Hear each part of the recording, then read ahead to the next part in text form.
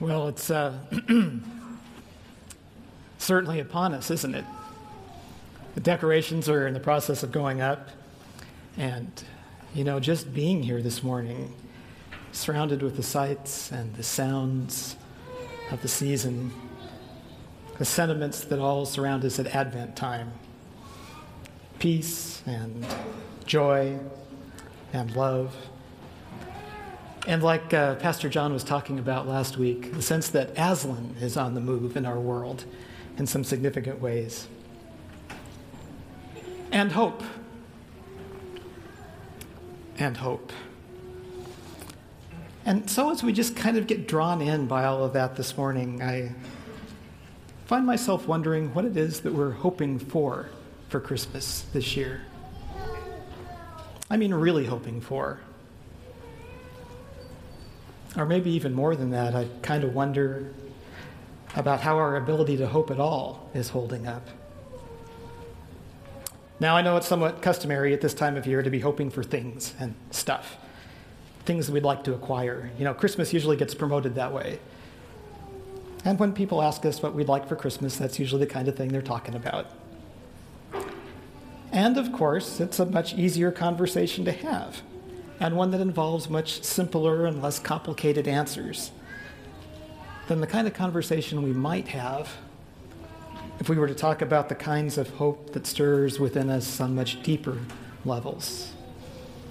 At least if we're still even in the business of hoping at all, and have not given it up, or kind of lost track of it somewhere along the way. And that's something that can happen because that kind of hope, the real kind of hope, is not always simple, and it's not always easy to sustain. And yet, if the season is about anything, it's about that and the impact that hope can have. And that's the way it's been from its very beginning, actually, which I'd like to invite you to reflect on a little bit this morning as we take just a few moments to look at and listen to just how complex and how challenging and yet transformative hope can be, especially the hope that we celebrate this season. And I want to give you just a glimpse of what that looks like through a video that we just want to share with you for a moment here. And as you watch, I'd like you to watch and listen for the hope. Let's go ahead and look at that.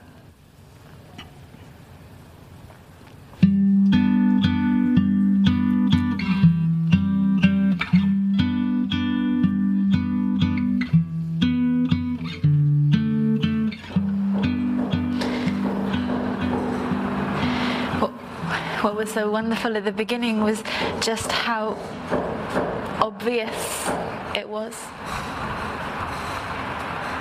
Impossible, unbelievable, unthinkable, but just so clearly and obviously God.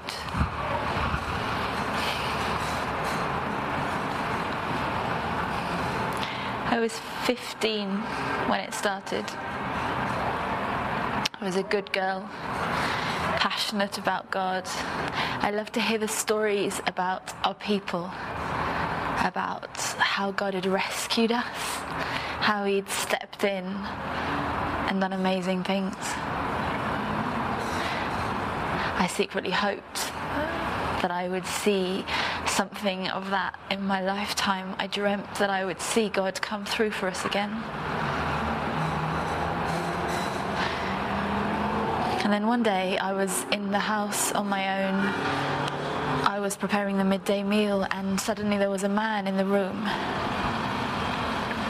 And everything changed. Not so that you could see it, but it felt different. It felt like God had come close. There was this heaviness and I was too scared almost to breathe. And the man told me not to be afraid. That God was pleased with me. That God had chosen me. That I was going to have a baby. The Son of God.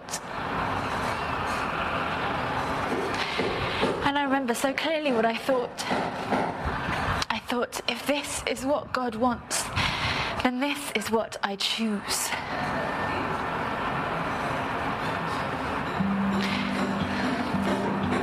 There are so many times since then that I have longed to believe like I did then, to see things so clearly. But then comes the waiting. First it was 9 months. 9 months of this hope and this promise growing inside of me, this peace of God. 9 months of watching my parents struggle with their shame and embarrassment, knowing that I'd let them down.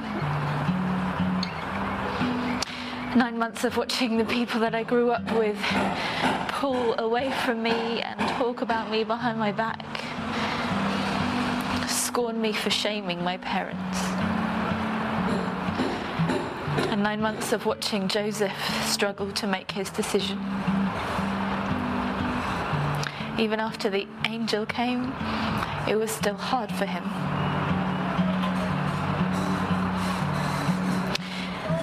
But then when it all happened, it was beautiful. We were in Bethlehem, miles away from everyone who misunderstood. And it was foreign and chaotic and just so perfectly orchestrated by God. And the most wonderful thing was that for the first time since I saw my cousin, I wasn't the only one who believed. There were shepherds and there were men from another country, and they knew that this was from God. And that night, I know that Joseph believed too.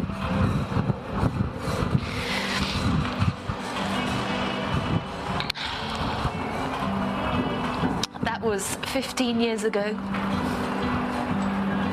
and life feels very different now. Ordinary, difficult. I worry that we won't find enough food to feed the children. I worry that Joseph won't find enough work. And I look at my son, Jesus, this gentle, quiet boy, and I wonder who he is. I wonder if I've ever understood what it meant. I wonder if I've played my part. I wonder if I failed him as a mother. I wonder where the story will lead.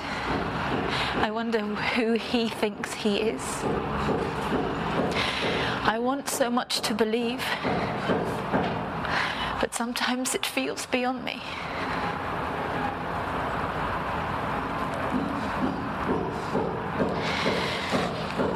And that's when I have to tell myself the story all over again. Of how God sent an angel to a young girl to tell her that she would have a baby, the hope of the world.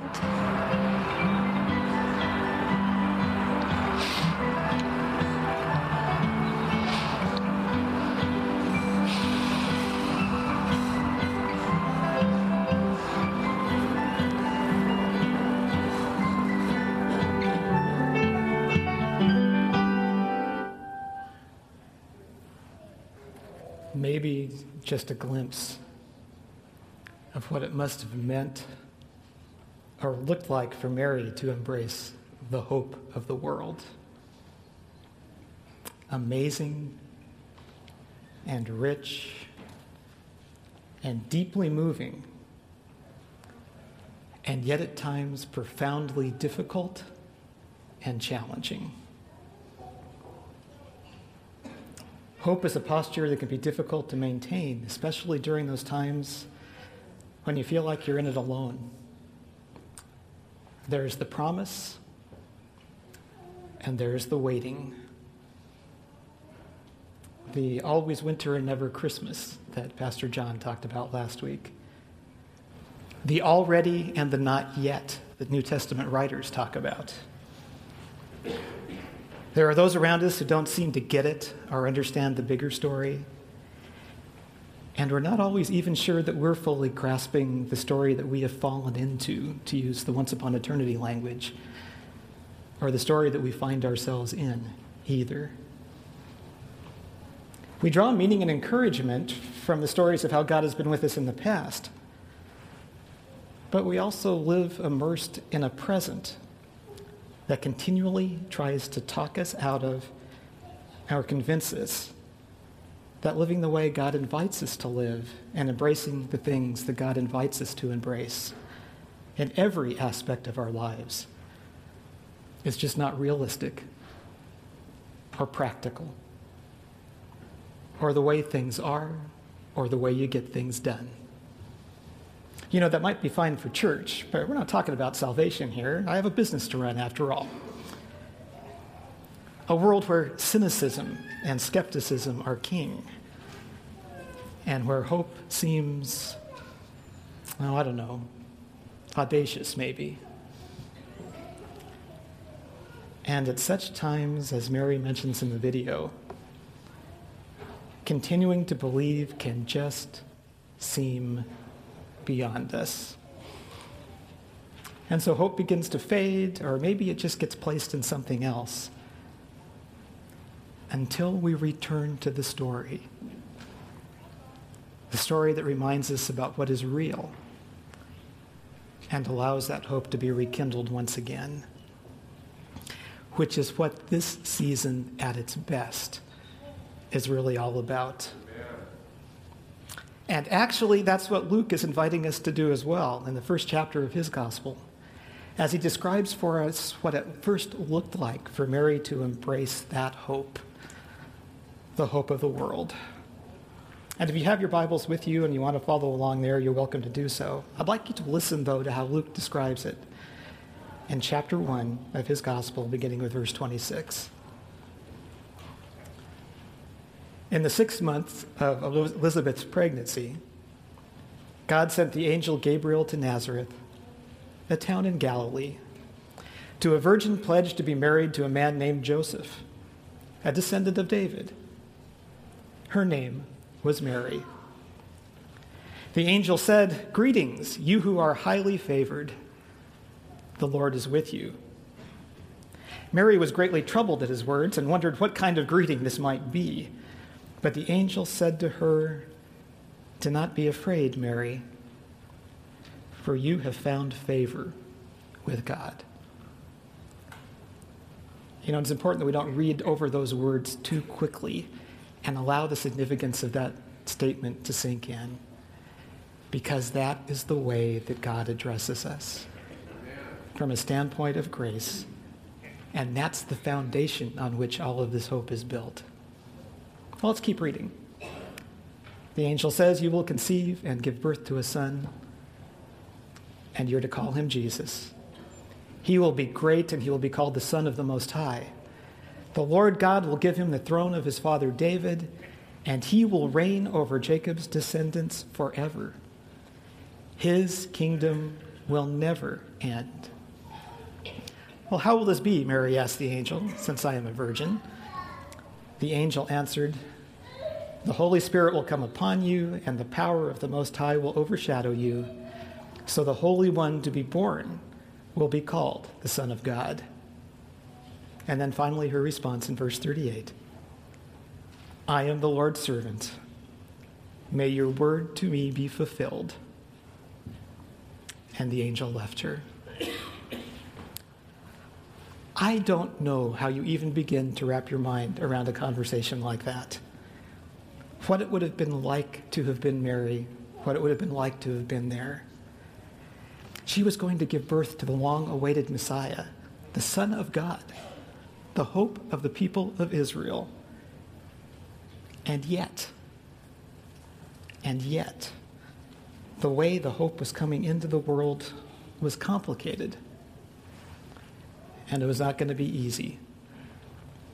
In fact, you know how the story unfolds. As you read on, you see that Mary's hope was assailed from the moment it began by her friends, probably by her parents, certainly by the community that she lived in, who were either unwilling or unable to get what was really happening, or to understand or frame her story in any other way than they were accustomed to framing their stories. Those who didn't know the circumstances would naturally assume the worst, and probably even among the few who did know the story, except perhaps for Elizabeth and Zechariah, who had a story of their own, they would have been at least a little cynical or skeptical about what the story said.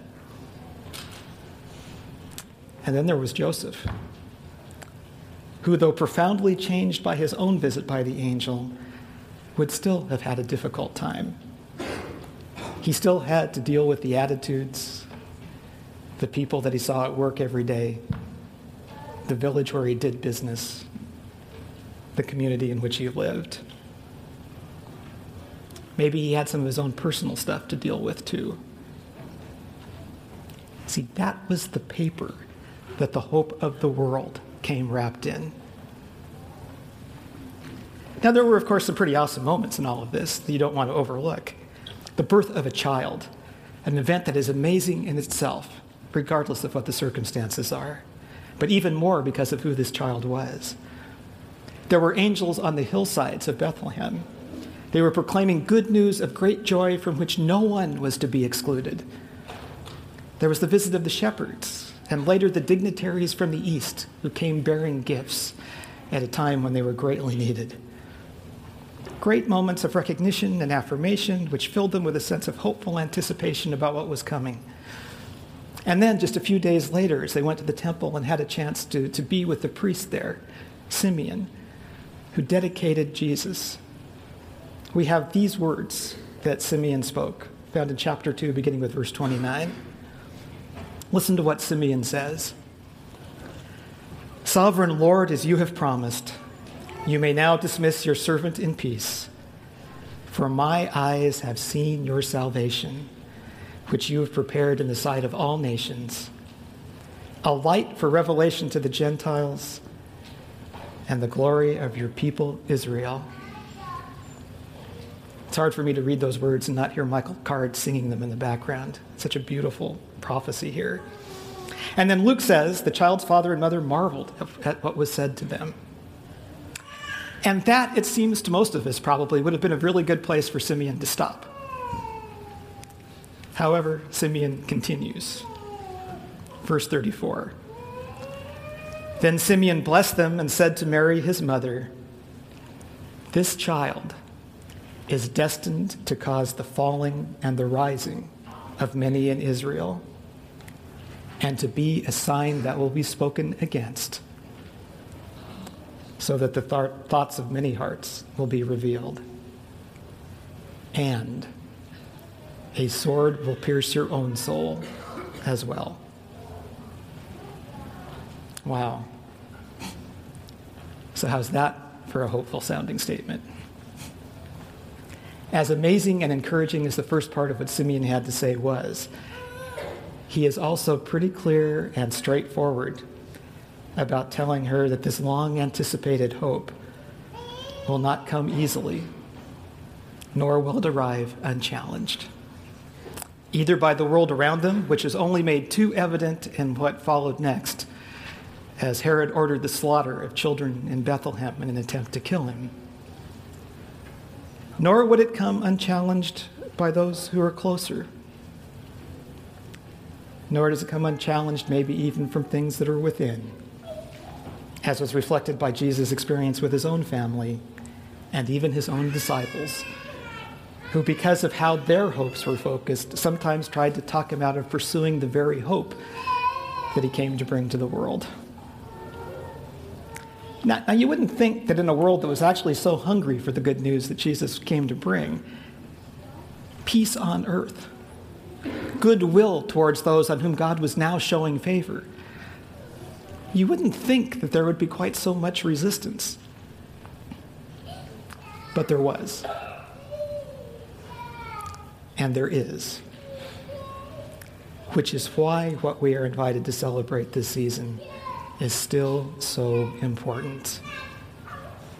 See, it's still hard for many of us to really believe that that kingdom that Jesus proclaimed had arrived really has arrived, and that we are to live that way as fully as we can right now, as members of a kingdom that is already here in every area of our lives, until it's finally established in all of its fullness when Jesus returns.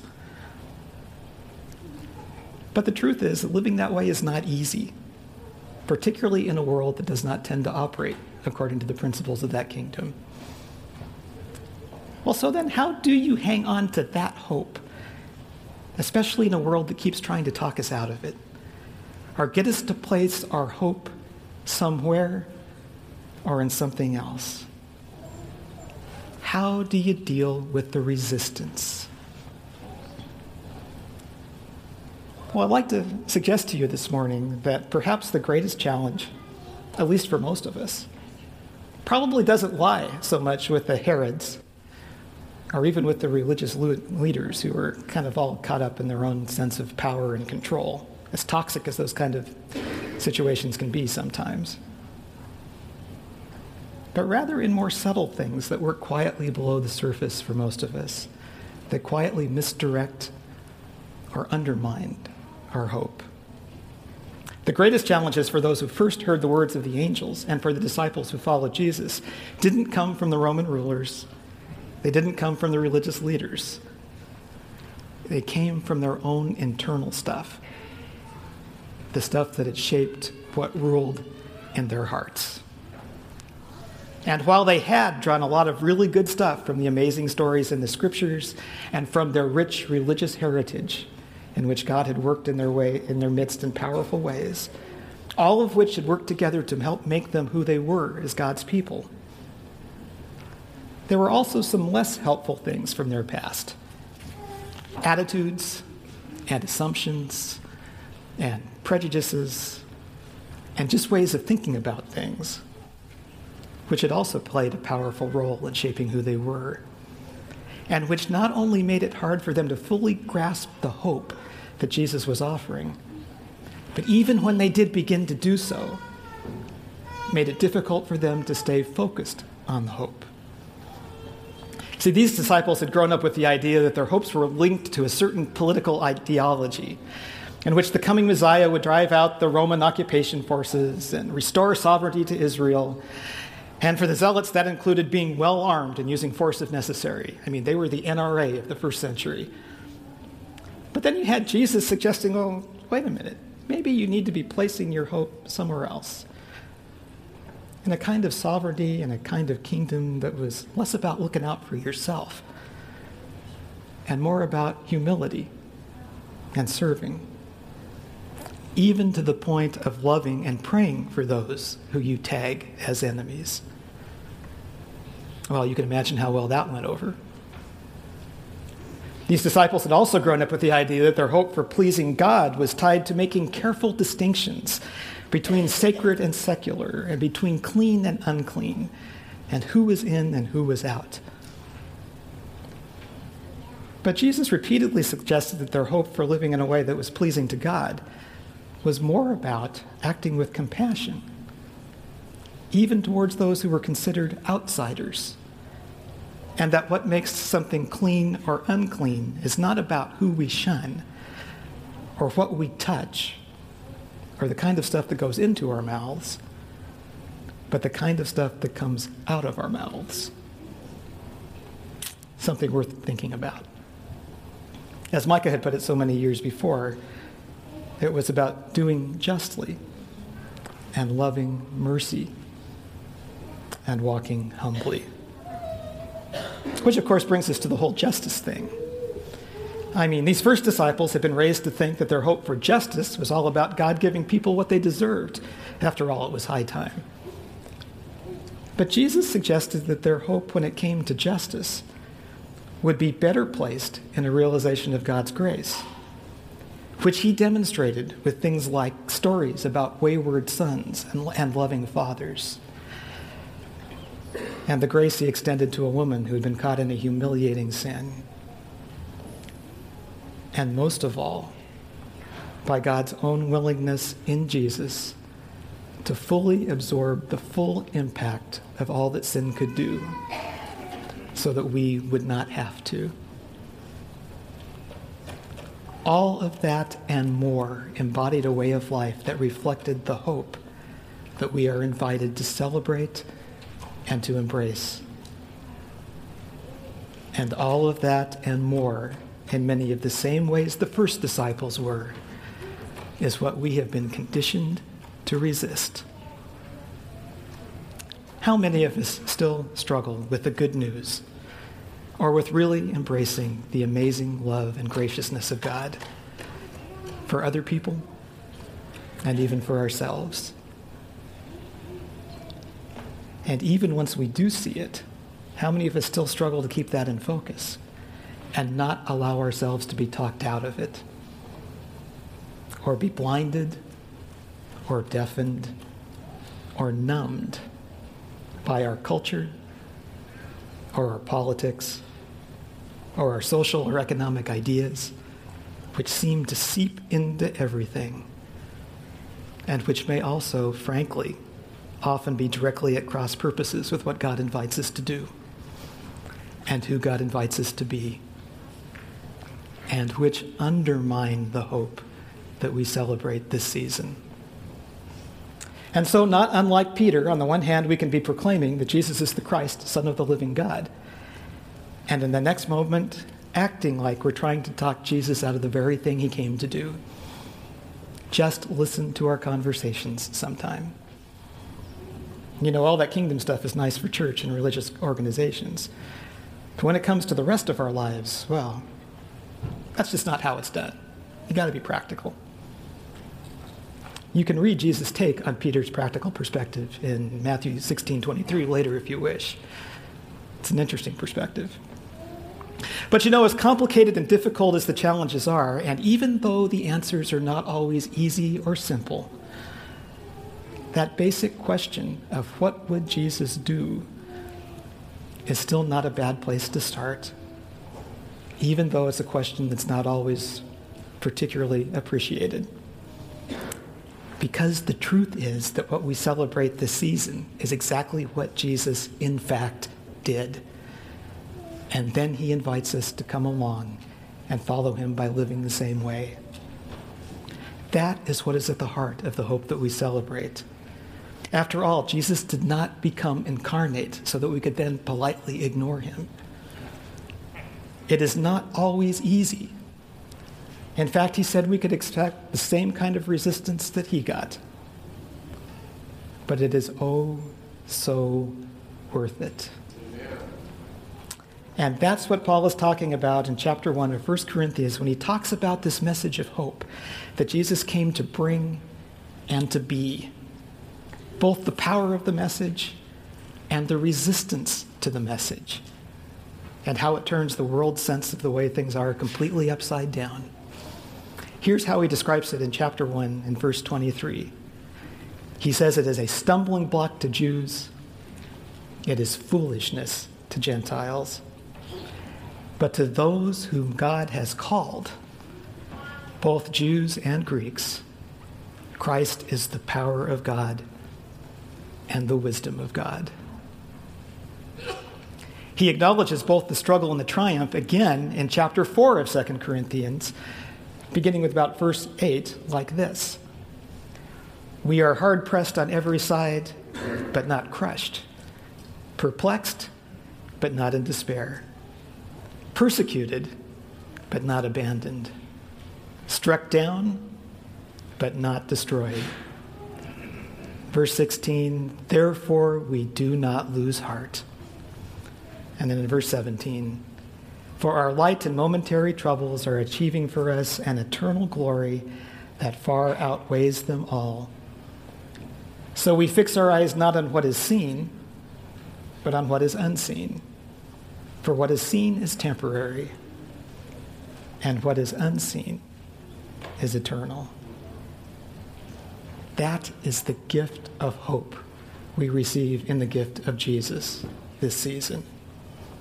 A gift that Paul includes in this trinity of core realities that form one unified way of living and being, that are so intertwined with each other that you can't tease them apart, and which, he says, remain standing when everything else falls.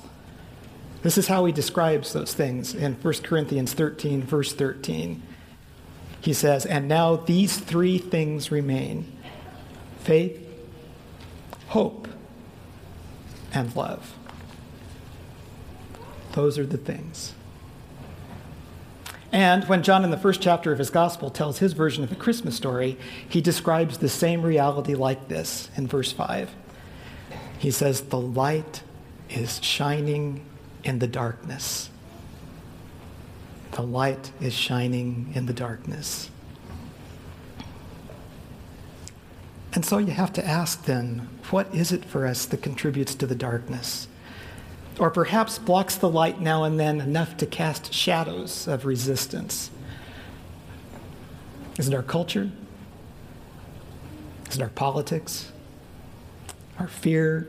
Our worry? Our fatigue? Cynicism? Economic ideas that we hold to? Lingering prejudices from our upbringing, or maybe the ones we've acquired on our own?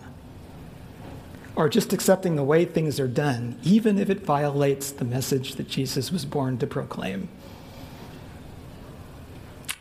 John says the light is still shining in the darkness.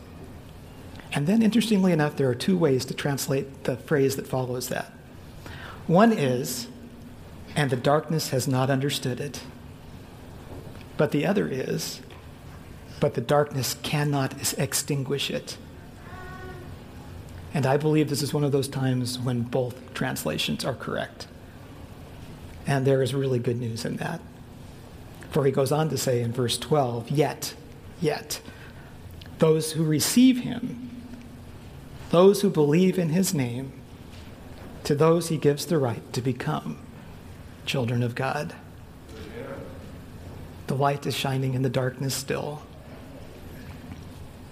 And so what are you hoping for Christmas? Especially in light of the gift that God has given. Perhaps hoping for hope, genuine hope, is something worth considering. Because genuine hope is not just wishful thinking that ignores reality, but rather something that knows very well what it's up against and chooses to embrace the gift that is the way and the truth and the life anyway. Knowing that the story we have fallen into, the story that we've been invited into, is a story that is much bigger than we are. It's not always easy. In many ways, what Christmas celebrates makes absolutely no sense at all to the way the world around us tends to measure and evaluate things. And people won't always understand. But it is oh so worth it.